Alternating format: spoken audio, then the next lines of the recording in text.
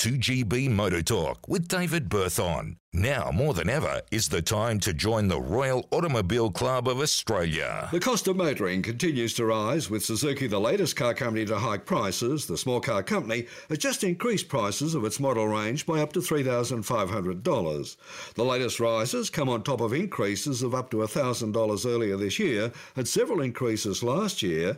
Suzuki's popular small Swift hatchback has jumped in 2 years by 37% from $18,990 to $25,990 drive away, while in September its heavily revised S-Cross SUV increased from $10,000 to $12,500 compared to its predecessor.